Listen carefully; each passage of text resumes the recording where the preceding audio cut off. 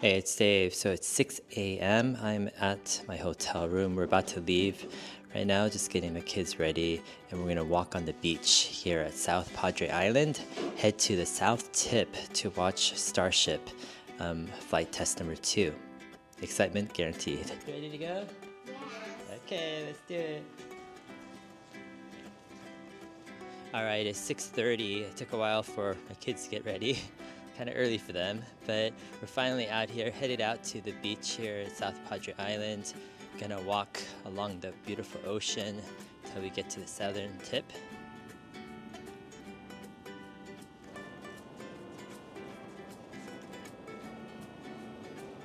Lots of people here walking on the beach here, headed to the Starship launch.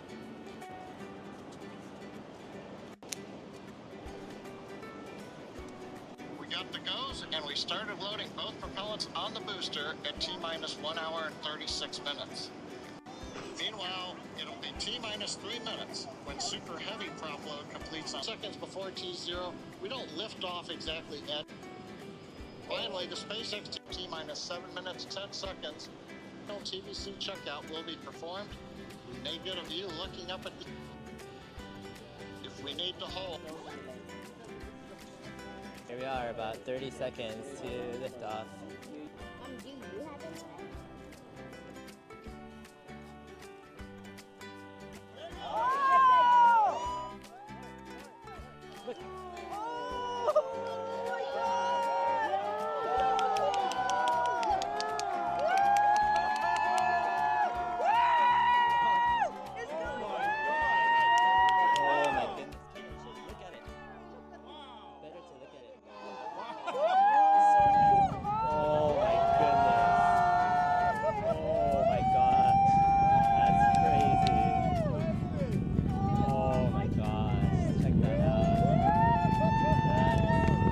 Crazy.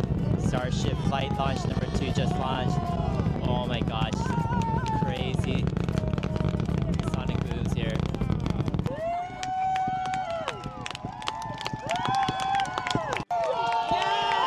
Oh, look.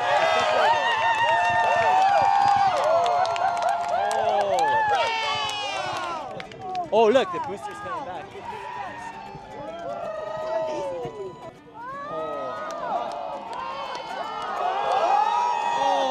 What happened? What happened?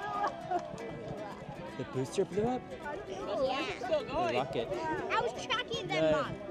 The booster blew up. It was great. Yeah.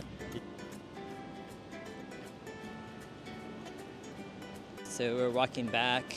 Starship launch was quite amazing to watch.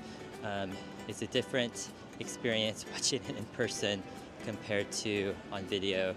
Like, you get the sound, which is crazy. It is super loud. Yeah, we had to cover our ears at one point. And you get the visuals that are just so different than video. I mean, just to be, close up and to see the rocket in air, the propulsion, all this stuff, and then to see it in the sky also, and to track it.